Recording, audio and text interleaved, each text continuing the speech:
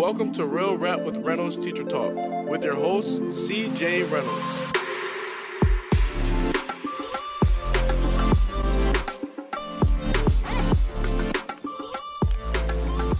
So, I like when people are in there already and we didn't even get started. What's up, everybody?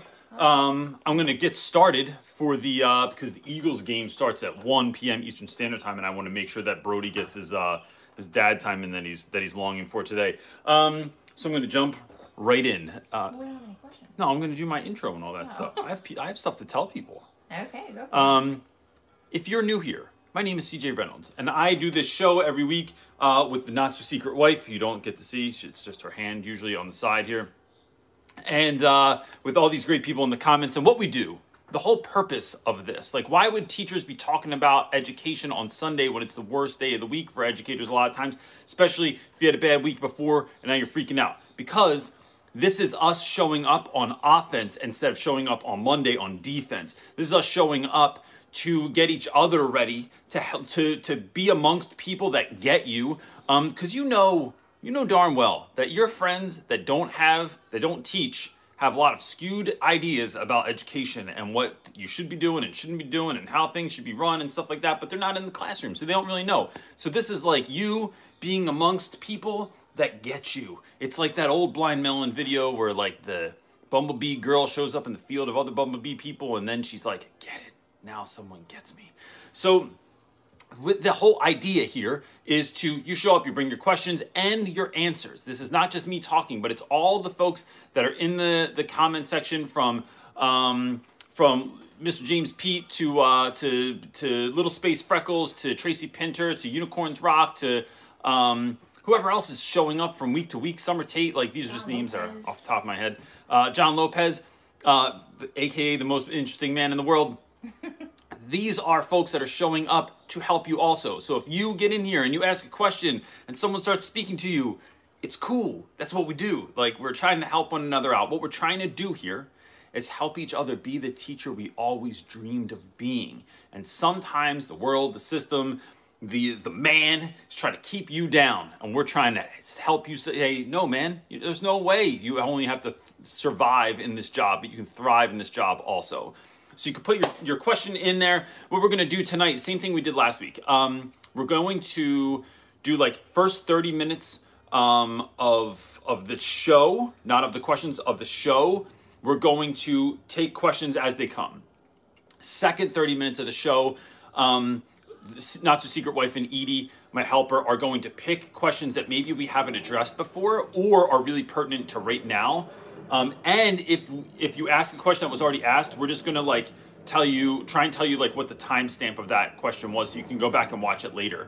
Because we're timestamping questions now, and that'll start showing up in the show notes eventually. But just as a way so that like we can get through more stuff. Because since the Eagles are playing at 1 o'clock, people, you know what I mean? I have to be watching them by 2 p.m. So that's it. What's up? You don't have to do this now because I'm taller, so I can see better. Oh, fantastic.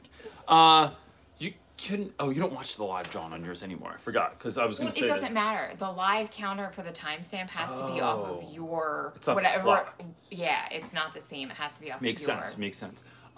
Look, I will. I'll do my other stuff in the middle, like that I usually talk about. Give you like all the other pertinent information. Are you ready? Yes. Our first one comes from Sophie. Sophie asks, I would love if my wife read the questions and then I answered them. Maybe. All right. So feel it out today. If you see a question you want to read, you let me know. I can read the question. Okay. I don't want to read people's names. I'm not any better than you That's are fine. with Go names. I'm probably worse. You want me to actually read it now? We should have a name challenge. There's a video. No. Name challenge. Send in your name and we'll see who can. We could do the whole Reynolds household because all of us struggle with vowels. Who couldn't say scary today? They were like looking at it on the paper and it was like blowing their mind. I don't know. I don't know. Oh, no, because it was like glittery and cursive. It was weird Marley. looking. Yeah, because our kids can't read cursive. Anyway, go ahead, dude. Oh, you want me to actually read it? Okay, Sophie's asking, how would you handle students who keep talking in their mother tongue instead of English? In my school, they get detention for it, but I would like to handle it differently so they avoid detention. All right. First of all, Interesting question. Sophie, this is a wild question. First of all, I read this thing on Facebook the other day, and look, I don't get into politics very much or any of that sort of thing for a reason. Somebody said that students who came, there was a principal that was starting, and somebody we know posted this thing, and it was like the principal was going to make it so that kids couldn't speak in whatever their native tongue was, or their so I don't even know if that's culturally appropriate. Crazy thing that a principal, it was It was floating like around. some new principal. It was on Facebook, and it was like this guy was like, if you like, the only language you're allowed to speak is English. That's it. And I just thought that is so, like, that idea, right? So let's just note that idea real quick is not a good idea for any number of reasons. Because I know that my students, that when I taught in Camden, New Jersey, and 50 to 60% of my students were Latinx, they those students, I feel like they want to do well in school. Like, I don't know a kid that actively doesn't want to do well in school unless there's some baggage, right? But I don't think anyone shows up to anything and doesn't want to do well. There's just reasons that they don't do well. Like, there's either what someone else told them, there's the baggage that they're bringing from past experiences, there is the unbelief that if they actually put in the work, they'll get the result. So I don't know anyone that doesn't want to be successful, right? So when I had students that only spoke Spanish in my school, because some students would like move right from Dominican Republic or right from Puerto Rico or Mexico or something, they couldn't speak English, or even kids that moved from Jamaica that just had like a different dialect, or their accent was so strong it was really hard to understand sometimes. I find that those students want to do well, but they, and when you're speaking another language, my experience, which could be different than other people's, right? My experience has been that when students are speaking Spanish in class, yeah, sometimes they're cursing me out or saying something about me. Maybe. But most of the time it's like trying to say, what did he say? What's he talking about? And I think that it is addressing it with students and saying, like, look, I tell kids all the time, if someone's doing something inappropriate, right? Like, so a kid shows up to class to one of my colleagues the other day with ski goggles on, right? We're all virtual. So he's just got giant ski goggles on, and that's how he sat in class. And it was like a big thing. It was like a big conversation, not like with everyone, but like in some of the channels that I'm dialed into. And it was, how do you deal with this? And to me, it's like, for that particular child, right? I'm going to answer the initial question because I realize they're not the same thing. To me, it was like, bro, here's how we're going to break this down. Are those magic ski goggles? Do they help you pay attention? And if that child said yes to me, I would say, then you can keep them on. I need you to keep them on, right? Don't take them off. But if I see you're not doing well, we're going to have to change. You're going to need new prescription. You're not allowed to wear those ones anymore, right? And so it just becomes so dumb that it's like an incentive to do well. If a student is going to get detention for speaking Spanish, first of all, I would push back against that, and I'd try and talk to other teachers and see, like, why. Like, I don't understand that policy, and it would be really interesting if I could get a breakdown for that. But, like, ultimately, I would tell a student, like, look, I don't want you to get in trouble. So if you need to do some stuff in my class, like, let's sit you next to this person, if you're in person, and if you're not, figure out some sort of communication. Like, if you're in person and it's social distancing, whatever it is, there has to be something you can figure out to help that kid out. Or on virtual, they can, I don't know, message that child, the other kid in Spanish, or keep them on speaker phone or whatever. Something has to be there, where what I would do is take a student that didn't speak English, put them next to someone that was bilingual so that they could help them learn. And then what I found was that then I would also meet after school with those students, and I would have, like, I don't know, between 5 to 10 students that all were, English as a second language, and they would come in after school, and we'd make like an event out of it, and we'd all like they would speak Spanish, I would speak English, we'd figure stuff out together and get to figure out how to help them learn the Odyssey or read the Odyssey, even though it wasn't in their native tongue. And so and then like maybe get like a graphic novel version of it for a kid, because it was less words and they could see the pictures and understand what was going on. What we're trying to do is meet kids where they are to bring them up to where they need to be. And so I love that you're trying to help out with this, because what I would tell students is, look, if you're going to get in trouble, let's figure out a way around this, right? Like, let's figure out a way to help you win. If you need help, What you need to do is contact me. We'll have a little conference with someone else that speaks English, and it works. But like, if it's even English and Spanish, I don't know what the two languages are, but that I would just figure out a way to help that student navigate that, because I don't see any usefulness in that particular. Now, from my standpoint, I don't see any usefulness in that particular rule, but it's helping kids. Look, I think here's the big lesson in life, right? In our jobs as teachers, there are so many things that we are and are not allowed to do. And so, but when we know what's right for kids, we can't always go to the principal, go to the board meeting, meet with the parent-teacher association, whatever it is, sit with the board and ask, I need, to be allowed to do this thing. We figure out how to do it on the low most of the time. That's how I do everything in my school, right? Like, there are big ticket items that I can do, but it's like, to wait for policy to change or to wait for it to come down on high just takes too long. So you just handle it. And I think that is how I would look at this too. I would go like all guerrilla teacher on them and do it like low key, like a ninja. That's a great question. And if you want to talk about that more, I don't know how we would, but that would be something really interesting to hear more about. Email. Yeah. What you got? Josie, I think it says Josie H is asking, how do you deal with a kid coming in crying or visibly upset into your classroom, particularly if you're in front teaching, say a lesson or giving notes, and don't have any independent work time scheduled till later that period?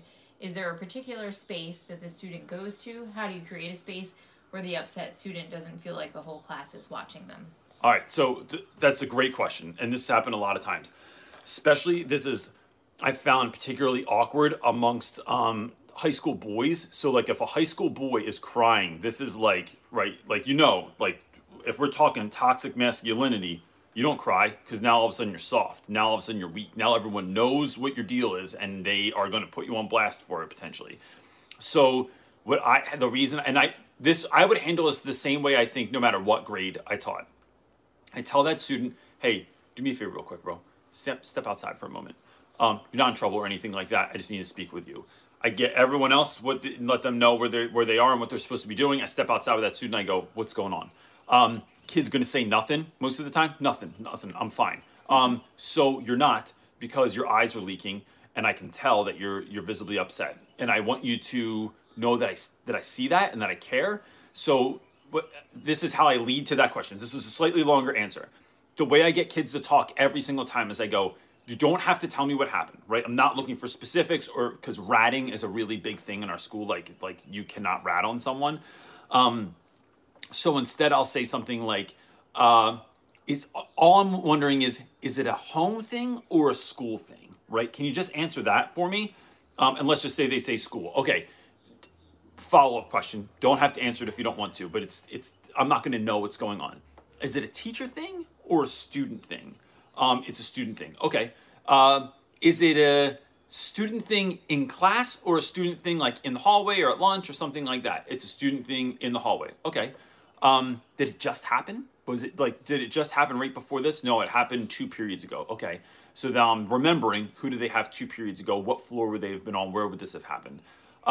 Did someone assault you, or they just said something that hurt your feelings, or what happened? They said something that hurt my feelings. That happens all the time. And then usually by that point, I'll just say so what did they say that hurt your feelings so bad? And so what you're doing is making these sort of easy, softball, underhanded throw questions to kids that are easy to answer, that they're not telling you too much. They're not ratting anyone out. They're not saying what happened or who did what. But you're leading up to this moment where it's okay, we got this far. I know that it happened this long ago in this place at this time. This is the situation. Do you want to tell me what's going on? Is it let me know? Do one of those people, are they in this class so I can move you today? Then what I do is I go, here's what. Are we good? We're good. The time. There we go. Okay, cool. It's still running. Yeah, it's working now. Why did that do that? Sorry, that was somebody called me and it tripped up my situation. The phone call came through. Let me just make sure this is going back. I'm watching the live feed. You can see it? All my right, because it's phone. not happening on the computer yet, so that's why I was No, just but- wondering. All right, cool. Then I'm going to keep going. Send that kid to the bathroom, let him get a drink, let him like splash some water on their face, take a second. You can give them a pass or not give them a pass. But I tell kids, like, come back when you're ready. And then if you want to do work, if you want to engage today and you want to sit in your seat, great. If you don't, you can either sit on the couch or you can sit at my desk and just chill for the day, right? You don't have to engage if you don't want to. We'll get you caught up when we can. And then I make it a point to just connect with that student later in the day, and then I help them address the situation that's going on. But that's like the long version of kind of how I navigate that thing. Cool. Thanks, James. That's all he said. Josephine. That's a great. I love that name. Josephine Pettit. Oh, how would you would you have vlog? Oh, This is great. would you vlog your experience during your first year of teaching? Yep. I didn't even take pictures during my first year of teaching. I had a video at one point of like a. But not vlog for like I want to like build a YouTube and like I don't know and if try I- and like get a I don't know if I would do that. And YouTube the channel. reason I wouldn't do that is because I think folks underestimate how hard vlogging is and how Yes. much time it goes into Yeah. it. and teaching. It's like And both are of you them. allowed? Like, are you allowed to do it in your school? That's become a thing that, like, it wasn't a thing when I started teaching, and now you're making money, right? So you're making money, and some schools don't like the fact that you're making money with their school as a backdrop or with students in Yeah, it. but that's actually a falsity that you're spreading. Like you don't make money off of YouTube like through AdSense for a very, very, very, Oh. very long time. No. What about like some of these young women that start channels, especially? That's true. Like if you look like someone wants to be, right? So like if you're, like, Yeah, but to make because I think we look for to people make that a- we can relate with. But to make a profit off of YouTube, where like an actual You need 1,000 subs. That's it. No, you don't. Just because you get 1,000 subs does not mean that you make an AdSense check every month. You might not even clear the $100 Yeah. that it takes to make. You don't even get a check But from the YouTube. bigger thing I'm saying is like if you did grow, right? Oh, yes. That is a thing. And does your school want permission because you are putting them on the internet, right? Yes. Those are just things to consider. But I think for the sheer like aspect of remembering what it was like, I think that it's so interesting that most of us have an idea of who we want to be one day, the kind of teacher, the kind of person, the kind of dad, the kind of spouse, but we often forget that although I'm not where I want to be, we forget that I'm not where I was. And I think that is such an impactful thought that like who are you right now might not be where you want to be in life, but is it different than where you were? And I think vlogging during your first year, if for no other reason, is a great idea for that. And then even if you did have like a YouTube vlog later, or you decided to really push your channel, man, how great would it be to have all that stuff from before and talk about it and be able to unpack it even more and say like how much you've grown and learned and changed, and that would be fantastic. What you got? De La Classroom, an OG. He's asking, when and how do you carve out time to reflect on instruction? Do you have a binder or record keeping routine to organize your thoughts? So let's see what my thoughts look like right now. Is it pretty? No. So Nothing's ever I pretty either when it comes to organization. I'm gonna hold here. this back because that's kid's names on it. I take this thing, my seating chart, and I write notes on that all day. This is Friday's notes, right? This is how insane I am. Look, it looks like one of those murder things where like you're trying to figure out who the murderer was, and then they just have like pieces of paper all the place with string and stuff like that. Or I have legal pad upon legal pad upon legal pad of stuff. I'm trying. This is because I'm virtual, so I can't like. I when I take notes when I'm working with companies, I usually use the sticky note feature now on my desktop. But I can't see that when I'm in class because I have 97 other tabs open. So I do it as I go. And then when I have a break or at the end of the day, I try and synthesize that. Before, when I used to have to do lesson plans and I had printed lesson plans, I would write it right on my lesson plans, like cross things out, didn't work. I'd have like little coded symbols for things of like do more or add this or do this or change this. I think that this is such an important thing to do because you think you're going to remember stuff, but like you don't. By next year, it's like the reason that like I have to, like in my tiny garden that I love so much, I have to take pictures of it in the summer, not to just look at later, but because I can't remember what's growing where. Like I think I'm going to remember, and then in the spring we're like, what the hell's that thing coming up over there? Like, is it a weed? Is it a plant? Is it whatever? And one year I had these beautiful, I forget what they're called, but it's like this really long stem red flower with these kind of weeping petals. It is one of my favorite things in my garden. And when it started coming up, I didn't realize that it spread, and it's because it's slightly invasive, and it grew like 3 or 4 feet to the right. And I pulled all that stuff up because I just thought it was weeds because I didn't take a picture the year before. And then when they all came up that year, I was like, oh my gosh, I would have like 4 times as much of this flower, but I didn't note it. So I think it is always taking notes. They don't have to be pretty. It could just be real quick, but it's something to jog your memory for later. That's why I think vlogging is such a good idea. That's why I think that blogging could also be a good idea, even if it's just for your own growth and change and stuff like that. What do you got? Jacob Ingram.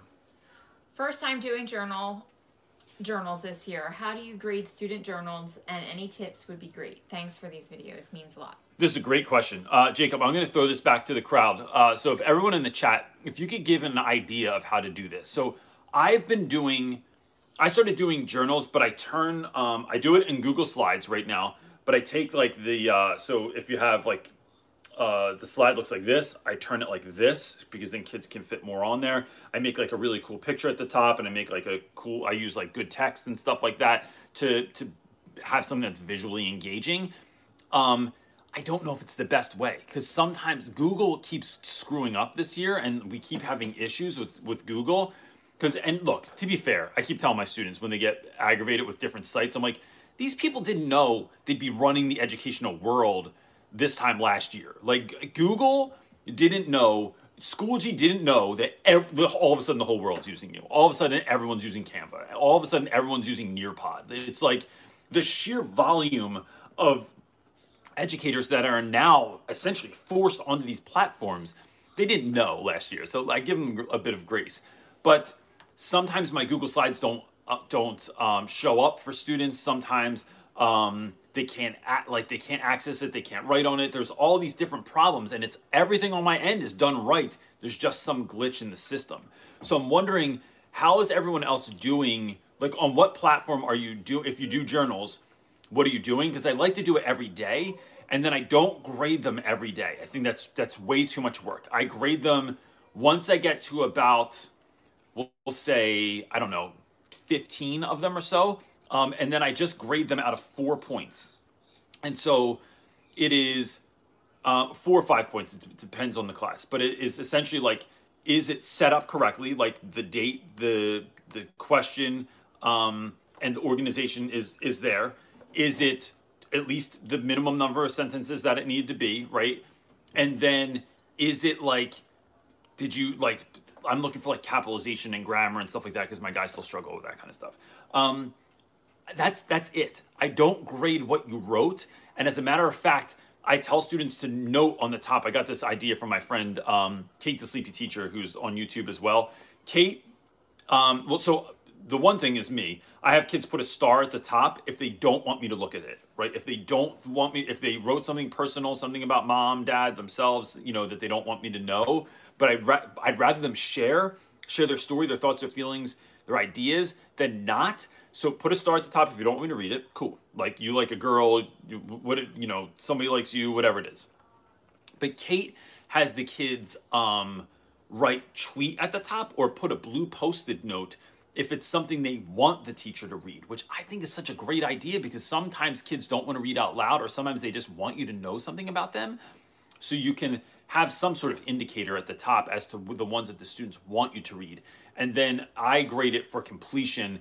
And did you set it up the way that I want it, and not so much on what you're writing. And that thought comes out of this. When I started writing my book, which I have a book. It's called Teach Your Class Off, The Real Rap Guide to Teaching, available now on Amazon, Barnes & Noble, and everywhere else that you buy books. When I was writing a rough draft, when I was like, so the way that I felt was best to write was like, you don't always want to write on every day, but I had to. I made myself write every day. And so sometimes it was just what Tim Ferriss would say, like, can you write 2 crappy pages a day? Sometimes the stuff was good. Sometimes I was feeling the flow and I'm writing. I'm like, this is great. I'm feeling good about what I'm writing. Other days I'm like, this is total dog crap. Like, this is just gobbledygook. Like, it's nothing. I really just said gobbledygook. But, so I don't know that I want to do that to my students and grade them on something every single day. So that's why I just do like this handful of things. I think it could also be interesting if you had students like, out of this many journal assignments, like pick 5 that I have to grade, right? Like for each one of you. And then those are the ones that are really tight, the ones you feel strongest about, the ones you had a good answer for, something like that could be interesting as well. But yeah, I'm going to go back and look later and see what people were saying. You didn't catch anything, did you? What? Platforms that people suggested? No, but All they right. did say, like, someone asked, it was like kind of a sub-question. They said, how do you organize your data you get from your students? Do you assign writing assignments? What are your expectations? Oh, maybe, is that a separate question? Yeah, that's Okay. a question. We'll get back to that one. Okay. Catherine Metcalf is asking, How do I help students who are stressed? I have freshmen who are new to high school work and they express that they are overwhelmed constantly. all right, this is a great question. I love this question because I think it is the same thing that's going to help teachers that are stressed, that are new. It is on a level. I think for students, it's a lot of difference, it's a lot of change, but sometimes we make things seem harder than they actually are. What I think is the best thing we can do for students that feel overwhelmed is to help them figure out, 1, how they learn, and 2, how they're going to achieve their goals this year. Because school is so homogenized in that oftentimes students that don't learn a certain way they just give up, right? They just lose interest. They were excited to come to high school. They were excited to start 5th grade. They were excited to do, 12th grade year AP. But then when they saw how hard it was, we didn't rig the game so they could win. And what I mean by that is not dumbing it down, not making it easier, but, as a teacher and as a parent of students of 2 kids that have like their own learning differences, I now realize that I had some sort of processing issue when I was growing up, right? And I still do. That oftentimes when I read test questions that are on the state test, so like while the kids are taking the state test, I just like look at it. I have to read things 3 and 4 times to understand what someone is saying, right? It's not like a dyslexic thing where the words kind of are screwed up. It's in my mind, the way you're saying it is not a way that I'm connecting with. So it doesn't make sense to me. Direction that the school gives on like how to set up this or how to do this thing, I'll read it and I'm like, wait, what? Like, what are you saying? And I'll have to I have to read like 3 or 4 words and then think about it and then go from there. As a kid, I felt dumb as hell. I just thought I was stupid. I just thought I didn't know how to do certain stuff or that I just sucked at math. Maybe I didn't just suck at math. Maybe I just never had a math teacher that spoke my language.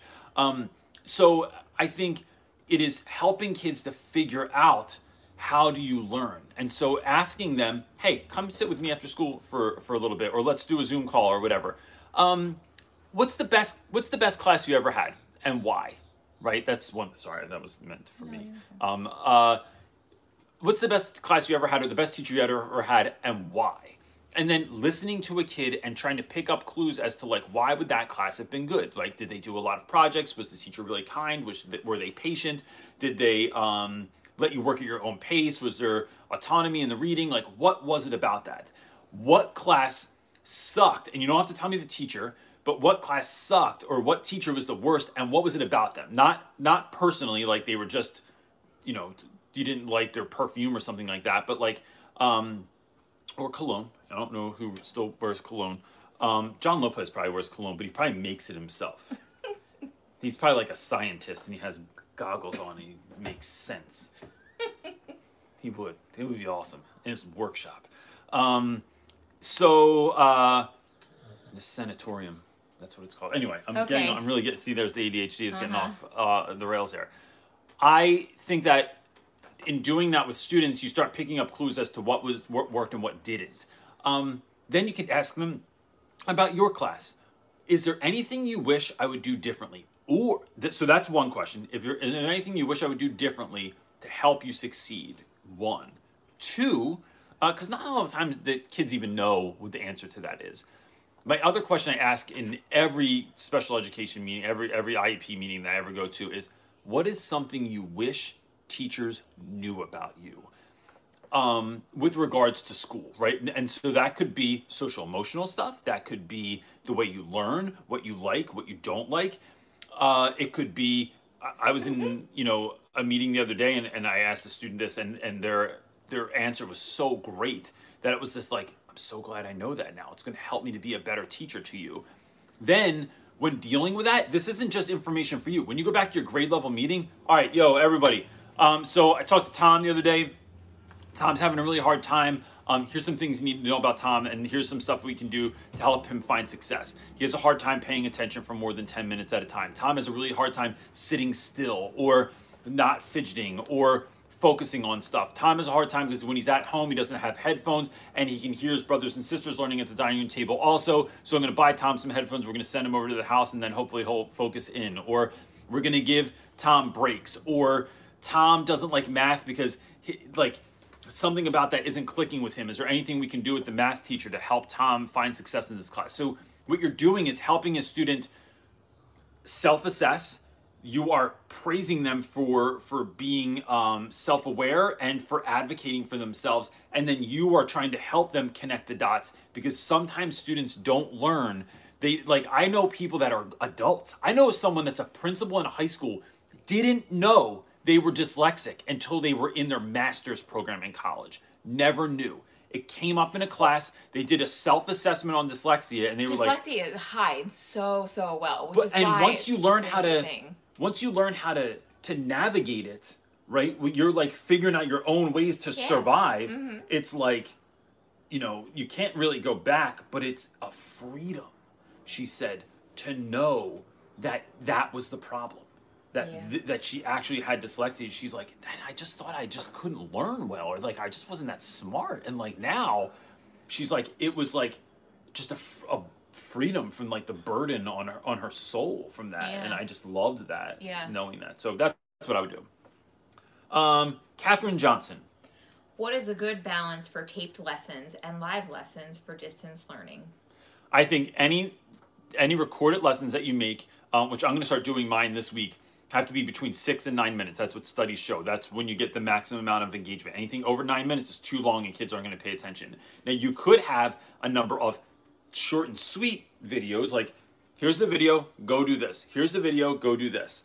The reason I really love this is because I have so many kids that are coming in late, and then they can't see anything that was in the chat on Zoom before they got in there. They have zero idea what's going on, even if that's 5 minutes, right? Even if they got held up or their mom asked them something or they had to help their little brother because his Zoom call got kicked off or something.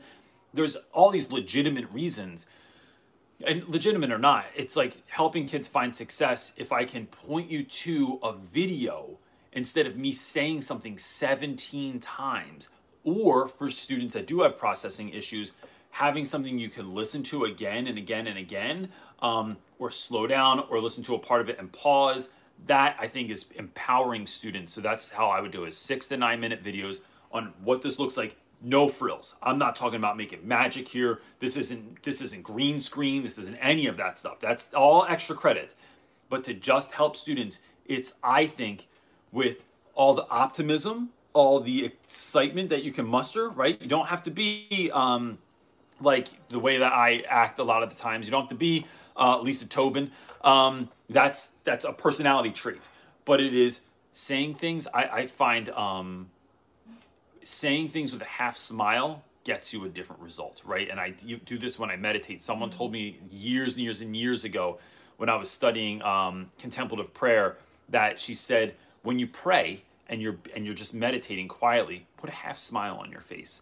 And just that act, it shifts something in your head and it like puts you in a different state. 6 to 9 minute videos for kids. That's it. Cole Hatchard. Quickest question of the night that was. Answer. I Here we know, go. right? Booyah. I always just want to make sure people get their answer fully. Cole Hatchard is saying, "Heyo, I've always wondered if you have systems regarding how you decide on your input, podcast, reading, etc., especially for those on the way to work podcasts." Systems. So, you know what's interesting, man? So first of all, heyo to you, Cole. I'm in this leadership course right now, and one of the things I've learned about myself is that the different, like, so we're doing all these different like personality assessments and then like breaking them down. And one of the things I found was that I like things to, like, I think of things in a scientific manner. And I was like in the meeting last week, I'm like, bro, I think that one's wrong. Like, that's not me. And I was talking to this dude who I barely know, and he's like, no, bro. He goes, you do this. And he's like, don't you ever think of like, No thanks to your wife who told you the same thing later. yeah, but sometimes okay. it's the messenger, not the message. We know this. We say this. It's in the book. It's in my book, Real Rap with Reynolds. Teacher class off. So it is. I found that I am like, I like to know, like, how do I get from here to here? Whether it's exercise, whether it's fitness, which is the same thing as exercise, whether it's diet, whether it's my mood enhancement, right? Or like being mindful. I like to take steps to get from A to B. And so it blew my mind. I think of stuff, it is not just one kind of podcast. It depends on who I find interesting. So I do these things where, I go into deep dives on people. So like, recently, I never knew who Blake Myofsky was. I think I'm saying his last name right. He's the guy that invented Toms and like came up with that 1-for-1 system. I knew about Toms. I wasn't going to wear them. They look like shoes for ninjas. And I find that if you're big and tall like I am, and you wear them, you look like an exclamation point. So it was never my jam. But I liked the idea. I heard him on an interview, and then I had to go listen to like every interview he ever did. I just thought he was such a fascinating individual. And that's how I do stuff usually. I find someone that I think is interesting, or I find a topic that I think is interesting. So right now I've been really listening to a lot of Dr. Joe Dispenza, who talks a lot about like the science of mindset, because mindset is what I'm really focused on right now. I've said this about 1 million times, but so if you've heard me say that already, that's why. It is. So it's like I listen to a number of podcasts, but maybe I'll make this a post on Instagram this week of like all podcasts that I listen to, but it is not just the podcast. Because like there's a podcast called Impact Theory that I will listen to a lot, and then they'll hit a season where it's like a bunch of stuff that I'm not so interested in. Like I'm not interested in cryptocurrency because we don't make enough money for that. I'm not interested in like relationship stuff because I've put a lot of time and effort into like relationship stuff between my wife and myself. But like, so it depends on what it's about. But there's definitely certain ones that I listen to, but they have to bring me up. Even the person that's talking about something, it could be entrepreneurship, it could be customer service. I think that's why I listen and read more business books than I do education books, because I think education is so much more about finding confidence, about customer service in a way. It's about learning how to work with other people that are different than you. And I don't know that education books answer that all the time, but business books do. And so I think that's why I'm drawn to those individuals as well. So yeah, that's my answer. My buddy, Amy Russell.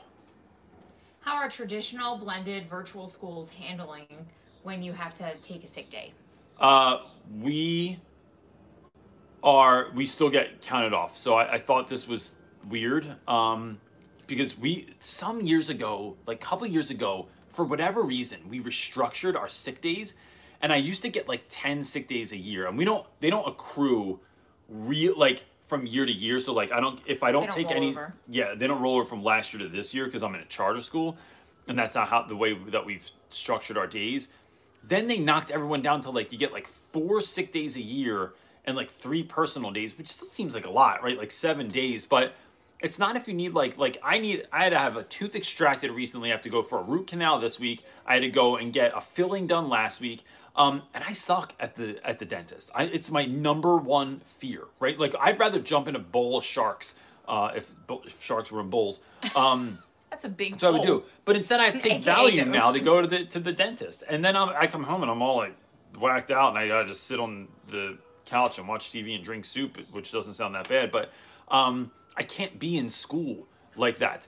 So it just seems like if we're making short 6 to 9 minute videos and assignments for our students anyway, why can't they just make it asynchronous and not get in trouble? So you know, that's how we do it, but we get accounted for sick days anyway, and it sucks. I wonder if you're teaching from home, like and you're like sick, do they still require you to like? Here's what I think. Do you want to know what I think? I'll put this on the internet, even though I don't know. How do they know?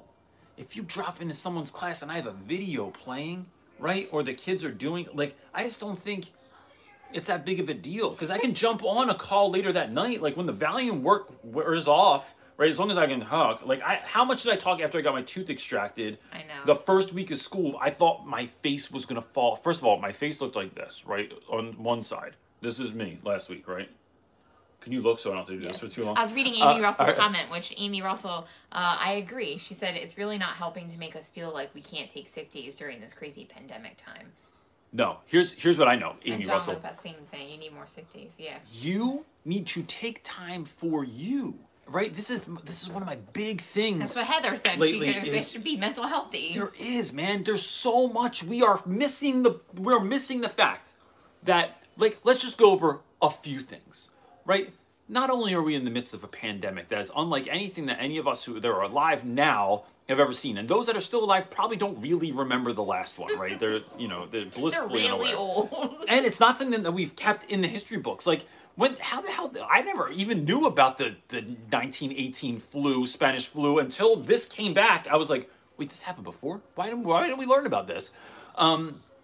Let's talk about the fact of all the fires that are going on in the Western United States, right? Like, even if you're not from there, if you know someone from there, or just to know that that's happening is crazy. Or whether you believe in it or not, global warming, right? And the fact that, like, it is like all these hurricanes that keep happening and like all that stuff. Like, it's just this is what the news goes off of, right? Then we look at things like Black Lives Matter, which isn't over, right? Still happening. And then the ruling of Breonna Taylor, and especially what kind of school you teach in, like, how much stuff is that drumming up for people? How much are riots or protests or whatever drumming up for your students, right? How about the fact that we can't leave our houses quite often, or our students' parents don't feel safe with their kid leaving the house and going and playing basketball with their friends, so they're not really getting any outside time, so they're all like, wow, like riled up, because they live with an older, grandmother, grandfather that is has an immune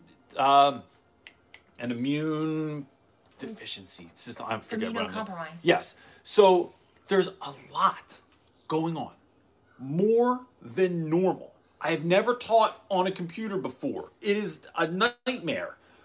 I don't think we're taking these things into account, and I think it is going to be problematic. I don't know that schools are going to give us what we need, so don't feel bad for taking what is already rightfully yours. You got a sick day, you need a day off, you're freaking out, even if it's 3 weeks in the school, take the day.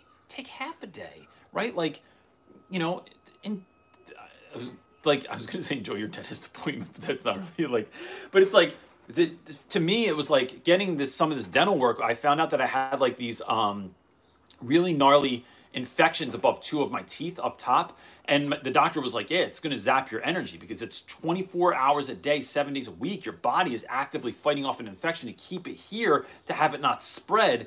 And when you get this work, you're going to see your energy level jump, as if I need that.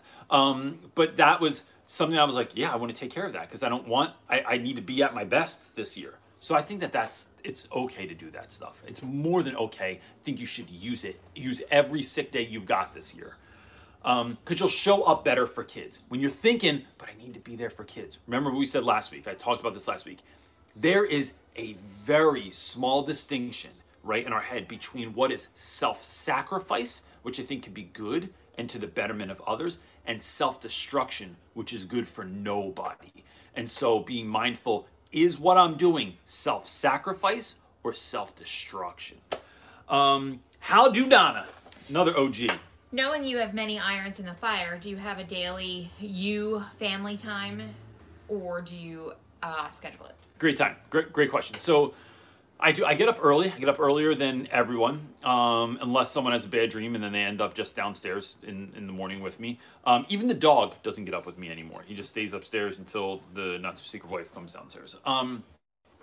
I get up. I've only been getting up around 6, but I'm seriously thinking about changing that and making it much, much earlier than that. And the reason I do that, what? I know. He suggested he thought 4 a.m. or 4:30. 4:30. And I thought, going I'm full definitely still in bed at that time. Full Jocko Willink.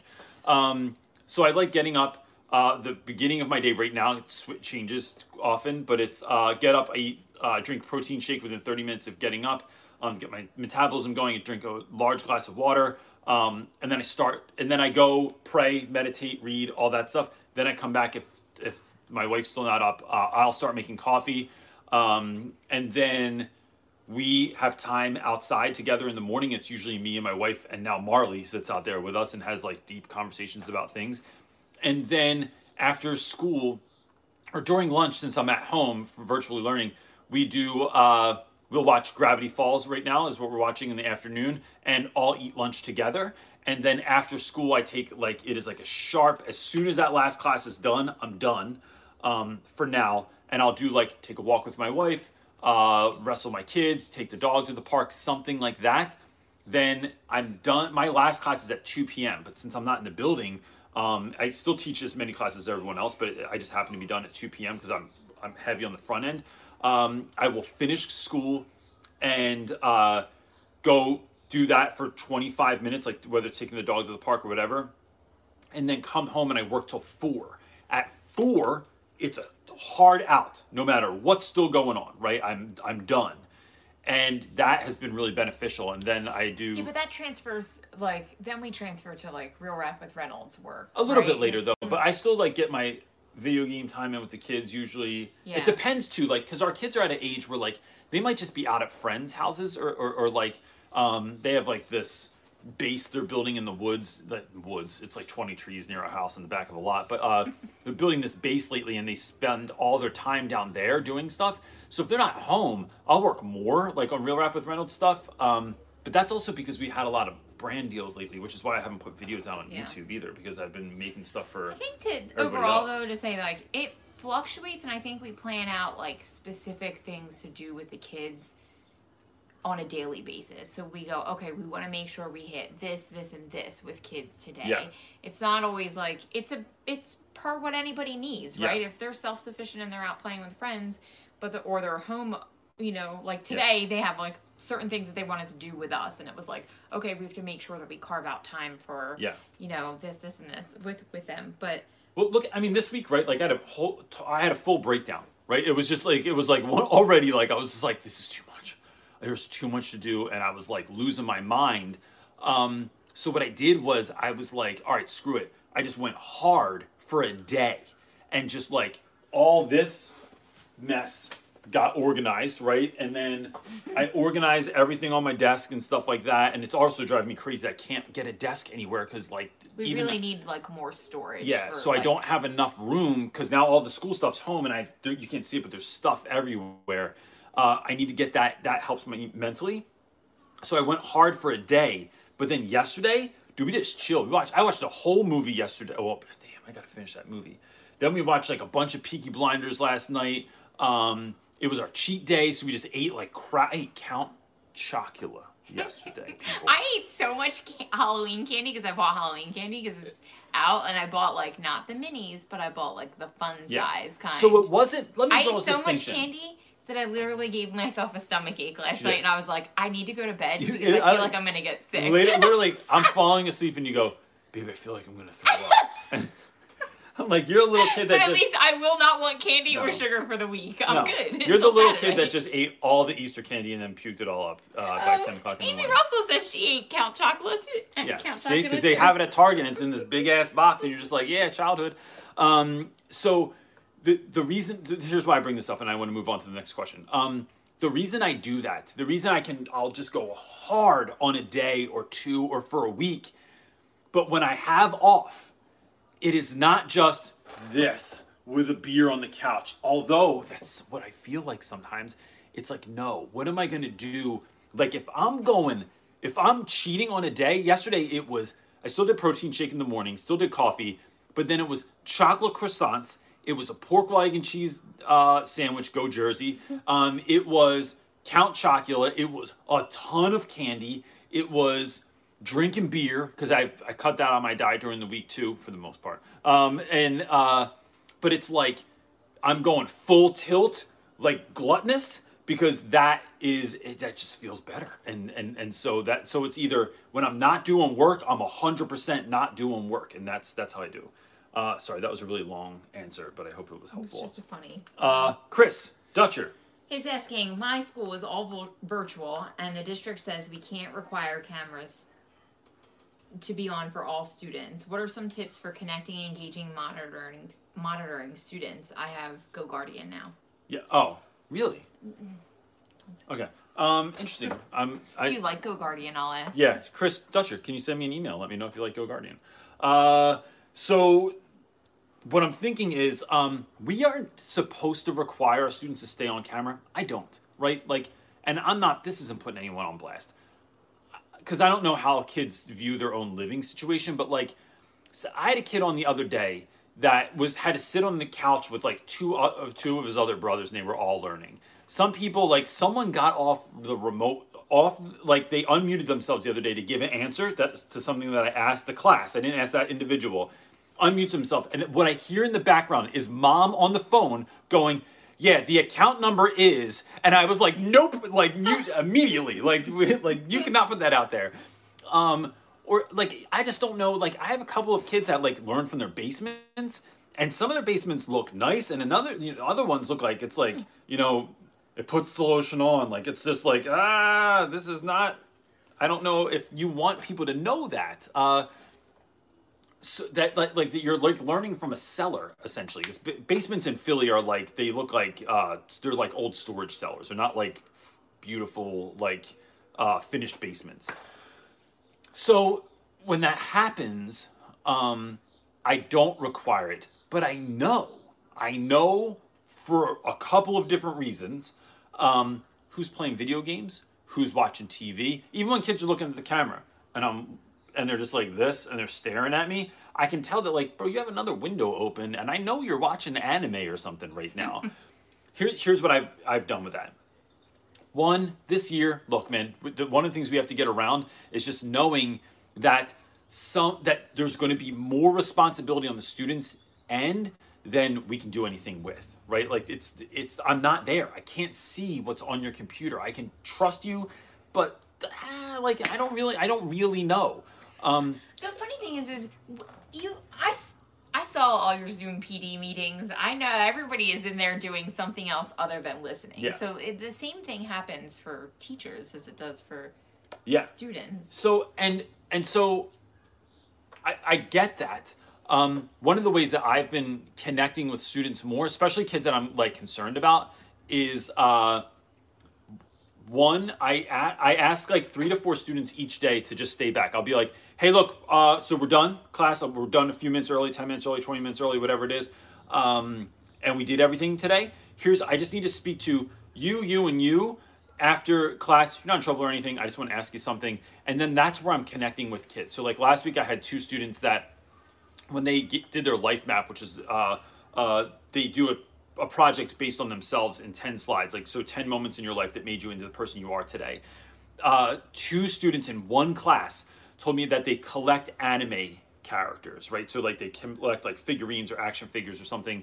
And this is like, that's like nerdiest of the nerd kind of thing to do. And when you're in high school, it's the only time I've ever heard someone share that, because that you have to have like expendable money to collect that kind of stuff, or like you have to like not spend money on this and spend money on this instead. And it's just not something I've ever heard my students talk about. But the fact that 2 kids in the same class talked about it, I also knew that if we were in school, those dudes would get dogged. Like in 10 seconds, someone would be like, you collect toys, you play with toys, blah. So I kept them after class, and I was like, bro, you got to tell me more about this. I need to know, like, what's like the rare, like, how'd you get into this? What's the rarest thing you have? If you could have any collectible figure in the world, which one would it be? How do you keep them safe? Do you dust them? Are they in a case? Like, what's going on there? So immediately you took someone who's a clearly an outsider because they collect action figures and they're 14 years old, right? And this is like not something that people talk about. It's all, I do the same thing with kids that play Pokemon still, or kids that play Magic the Gathering, or kids are into like cosplay kind of stuff, or whatever other thing they're into that is weird. And what I mean by weird is like, it is not the average, but that's my favorite thing. It's my favorite place to be with kids, is kids that like are, you know, slightly left of center. And then empowering them by saying, I'm interested, and I'm not always like, I don't give a crap about figurines, right? But what I care about is the kid. And if the kid cares about it, now I care about it because you care about it. I'm not like going to go collecting characters or something like that, or playing Pokemon, because that game's just confusing to begin with. But I'm asking real questions that I'm genuinely interested in, and then we build this thing that is, now I know you love Dragon Ball Z and who your favorite character is, so journal entry on Monday, looking up Dragon Ball Z quotes. And then I use a quote, hey, in this episode, this character said this, but it's something that pertains to everyone. How do you all feel about this? How does this relate to your life? Now the kid that I spent time with after school, when I do that, they're like, yo, Reynolds gets me. This is the greatest class in the world. This is squirrels. I hate them. I know. Squirrels are screwing up my garden. They make me angry. But whatever. So that's how I get to know students better, is by doing those little, like, it could be 5 seconds, or it could be 5 minutes or 15 minutes with a student, depending on the kid. But that's how you let them know it's a simple act of doing this. I was paying attention. I see you, and now I want you to know that you were seen. It is not enough to just say it in class, but sometimes it's that little personal touch at the end of class that really works. What you got? Ellie. How do you think COVID/post-COVID will change the school system? Do you believe teaching is going to be a good career to pursue still afterwards? That's a wonderful question.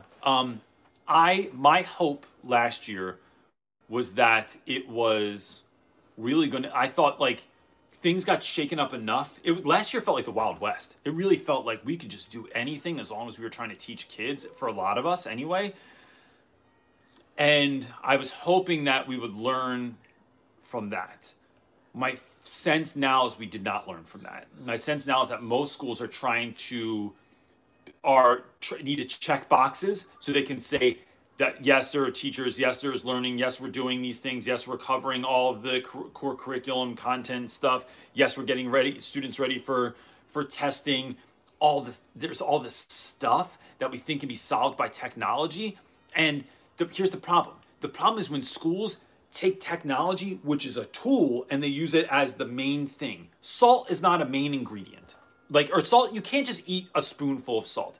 You can sprinkle salt on something, and that's how to enhance it. And I think that technology should be used in a similar fashion.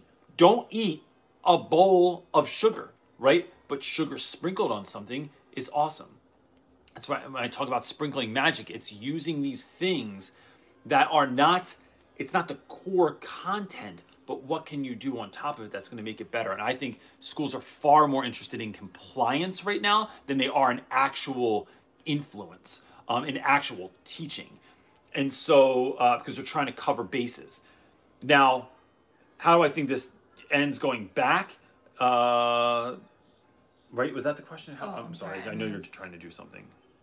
That's it. Do you believe it's good teaching? So I think teaching at its core is always the best thing to be into. Like, if you want to be a teacher, and this is why. I got into teaching for kids, not for content. I love English. I love literature. It changed my life, right? But it's really, if I think about it, and this is a revelation I only had recently, it is my foot in the door. It's the way I got in the back door of the club so I can interact with young people on a positive note to help to motivate, inspire, and help them grow into the person they want to be, no matter what the world is telling them. It's the way that I can remind students that you belong everywhere. And because I can do that through teaching English, especially, like that subject matter specifically is a way that is a lens for me to teach kids all kinds of great stuff about themselves and share how they can share their voice and that their opinion is important, their story is important, all this stuff. I don't know another way to this sounds creepy, but I don't know another way to gain access to children at such scale as teaching is. I get to spend my day with people that are going to change the world, and I get to remind them of that every day. And so if there was another way to do that, that wasn't so systematically broken, maybe, but I also liked showing up in the broken places, not to be a hero, not to be a savior, but like sometimes when you feel like, think about this, like, I don't know, I just said but like when you are in the shit, when your life is really hard, when you're depressed, when you don't know what to do with yourself, the right person showing up just to show you attention, right? Not to give you advice, just to care, just to not to sympathize with you, but to actually sit in the shit with you, to go, all right, I got a suit on, but you know what? I'll sit down here with you, and I'm just going to sit here and be with you so that you know you're not alone, so that you went from invisible to visible. That teaching will always do. That teaching will always provide opportunity for. And so whether or not learning gets any better, I don't know, but can we prepare kids' hearts and minds for the world? Yes, no matter what. Amen. Vanished in thin air. Look at that. Oh, look at that. I feel like I was like looking at a Wheel of Fortune puzzle. Like, what is this? Is asking, what makes a good team leader? I'm a newly appointed leader. I'm the youngest in the department, and I also worked with teachers before, so sometimes I worry they hate me or if I'm doing it wrong. It's a good question. This is an awesome question. I have 1,000 answers for this, but the short of it is that I'm going to tell you is, one, your people have to know that you have their back no matter what. That is the most liberating thing as a follower or a supporter to a leader, is knowing that they're going to ride for you no matter what. That if you screw up, you're not just going to get, punched in the face, but you're going to get talked to about not just what you did wrong, but growth mindset. How are we going to make this better? How can we have a conversation about this to help next time? You yelled at a class, you gave someone an F, you did not have a good conference with a parent. Check, done. There's no use in talking about what we did if we're not going to say, let's identify what went wrong or what went right, if that's the case, and then how do we change this next time? I think that's one of the biggest things, and I think doing that regularly. One of the best principle I ever had in my life, one of the best people I ever worked with in my whole life is this guy Noah, and Noah would just him being in the building made you feel better. That if you had an altercation with a kid or something was going on, he would just come down and gently like just be there. He didn't have to insert himself. He didn't have to say anything. He was there if you needed him. He would just pop in your room and he would remember stuff about you. Like, yo, Reynolds, did you and the boy go to the thing this weekend? Did you, how did this turn out? How was your brother's wedding? He would just remember stuff that you were like, damn, you really paid attention, bro. And then he would talk to you about it for 2 minutes and be like, all right, man, I'm going to go check in on so-and-so, but I'm really glad that it went well. That kind of stuff where you're seen as a human being and not a cog in a machine and you're cared for, I think that on the lowest level, right? That's baseline leadership is the best gift that you could give to your people. I have 2 questions left for you. Cool. And then it's time for the Eagles game, which is always time. We'll ask this one while I find the other one. Got you. My boy, Mr. James Pete, which let me say real quick. If you're not in the Facebook group, Real Rap with Reynolds Teacher Talk on Facebook. Last Tuesday, we had a meeting of people, just random Tuesday. Zoom happy hour, right? Which didn't, you have to drink. Me and James were throwing them back, but you could just show up and just be happy. Of people from literally around the world, a group of, 38 of us or something like that. And you can only get 40-minute Zoom calls. What did we do? 4 times? 4 of them. We were on there for hours.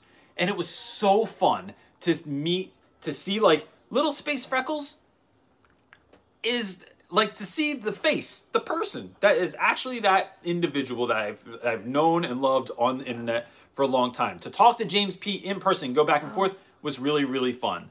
Did you lose this question? No. Mm-mm. Oh, so it was just a really great thing that we did last week. I'm going to try and figure out a way to do more. You can. Maybe on a smaller scale. Maybe we can figure them out so we can actually converse and stuff like that. People can do it. But James Pete said, I asked this last week. I'll give it a shot again. We asked you a question. Oh, wait. Why am I reading this? You've been reading them all day. Yeah, but you go ahead. Okay, I got you. We are asking you questions all the time. This week, do you have any questions we can help you with? We can send you videos or replies here, just trying to flip the script. You know that everyone is flipping classrooms and everything. That's a great question. Do you have any questions? Whenever I'm confused or I'm at my wit's end, I don't know what to do, my wife just goes, "What do you always say to me? Where should I go?" Were you listening? What do you always... I always tell you to go pray, but like go to your garden. No, you go. Why don't you just put it in the Facebook group? I do. Put in your own Facebook group. Like, just do it. Yeah, James, the only thing I'm really wondering about this week is like, how are people doing journal entries? I'd love to know that, but I would love. People said that's a great idea. Said like take a picture and just do it like that kind of a thing. Cool. Yeah, I'm gonna look through those responses, but that was it. I will keep that in mind though. Maybe I should have like an ask a week or something like that. I'm trying to find this. This person says I have the same question as Emily. I can't find Emily's. Here, do you have a Command computer? F. Emily. There's one of two. What ways do you gather data for your SPED students? So that was probably the question. I don't think that was the question, but go ahead. Should I just answer that one or? Yeah. Okay. Edie, if you know where the other question is. So say it again, because Edie might not have been paying attention. Oh, Heather McCure is saying I have the same question as Emily. But we're not sure what question Emily had, unless it's what ways do you gather data for your SPED students? There was a different one. It was the one that I read that wasn't a question yet. All right, so real quick, the way that I gather data for my SPED students is we have trackers that we keep, or like I just follow along with the IEP, or I take notes constantly on like how I'm altering things for students to help them do well. I found that virtual for my SPED students so far this year has been really good and much better than it was last year. Because when I let everyone go, or if I can just put myself in a breakout room with a kid for a moment, that allows me to break things down, to explain things, to connect with them. And it's been, that's been really good. Or if I can't do a breakout room, not all of them, but a number of my students that have special needs or have IEPs have my phone number, and I'll have them call me during class. I mute everyone else. I take the phone call real quick. I can run down for you what's going on. And that's been helpful too. But I just take notes. And then what we do is I typically sit with someone from our special education department and I say, look, I don't always know the language, because you know, if you are not in special education, maybe if you are, you know that special education people have their own language. You're not really even sure what they're talking about sometimes, like because you're just like, I don't know what that number or acronym or initials meant that you said right there. So in doing that, with sitting down with someone, they might ask me leading questions, and I'll say what I did, how it changed, what worked for that student, and then they put it into a way that everyone's going to understand. It's like Forrest Gump. Mama always says things in a way that I can understand them, and that's what I do. Anything else? You can answer that one. Okay, last one. And then I'm going to go watch the Eagles game with Brody. He is patiently waiting for me. Leal is asking, do your kids get jealous of your students? My kid, 4 years old, does. Any tips? Thanks. I thought, never mind. I thought it was going to say, I thought you said, and he tips, and I was waiting for like, no. What, the flower vase over? Like, no. Yes. So. Do you think our kids get jealous? I think sometimes, but not really. And the reason that I have figured out a way around that is, I have always brought my kids to school, like for years and years and years. And I don't know that I would bring Brody as much anymore unless older guys do that, because he's 13 and my students are 14. But my students are, by and large, far more mature than my boy is. And some of that is just like city living. Some of that is, I'm going to say, some of that is like black and brown boys, I think a lot of times, depending on where you live, are forced to grow up quicker, right? To have things like street smarts and stuff. I don't live in a neighborhood where street smarts are as important, although they're not non-existent, but not like where I grew up, where like I was blissfully unaware of the world and just went about my business having zero idea that like the world could be a dangerous place. But bringing my kids in and really loving my children in front of my students and loving my students in front of my children has been something that has created an atmosphere where when I bring my kids up, there's actually kids that are excited to see my kids that are like, yo, Brody, did you bring your Switch? Or do you want to play Fortnite real quick, like on your dad's phone and I'm playing it on my phone and we'll do this? Or, yo, did you see this new thing? There's a new game and you can do this thing. Or there's a camaraderie between them. Or we've even played Fortnite with some of my students, which just keep on mute because my students curse like sailors. And so it's like, but it's that sort of connection. And even to a point where, like, I used to have this kid, his last name was Reese. We call him Reese Cup. And Reese Cup was getting in trouble all the time in school. I mean, my man never shut up. He never sat down. He was always saying out-of-pocket stuff, always cursing, getting in fights with people. And so one night I was stressed, and Brody was getting in trouble in school. Not in trouble, because he's such a good boy. But he can't sit still. It is hard for him. And he had teachers that were like, just not having it. They just thought like, no, you need to be compliant. He was feeling some type of way. And so we were talking about this in bed one night. And I said, bro, I have a student that's really struggling with this too. Like Reese Cup is like, he just has no chill, man. And I'm not sure what to do. And he goes, you know what you should do, Dad? Brody was like maybe 6 years old when he said this to me. He said, tomorrow, you should go over and kneel next to him and tell him that he can be a really good boy and that you really care about him. And if he needs to get up sometimes, he can get up sometimes. This right, 6-year-old. So the next day I go, yo, Reese, we got to talk, bro. So I kneel down next to him. I say exactly what Brody said. And I said, this advice came to me from my 6-year-old. I said, now look, bro, if this doesn't work, you're going to make me look like a bad dad. And I can't be a bad dad. So I need to know that like we can build a connection this year that was going to help you win. And you got to work with me because I need to go home at the end of the night and tell my kid that he was right. And he's like, I swear, this is going to make him cry. I swear, Reese Cup goes, yo, I got you, Reynolds. And no shit, like by the end of the year, Brody came up to school with me one time and he was like taking a long time getting in the building because he pays attention to 97 different things that are around him and other kids are talking to him.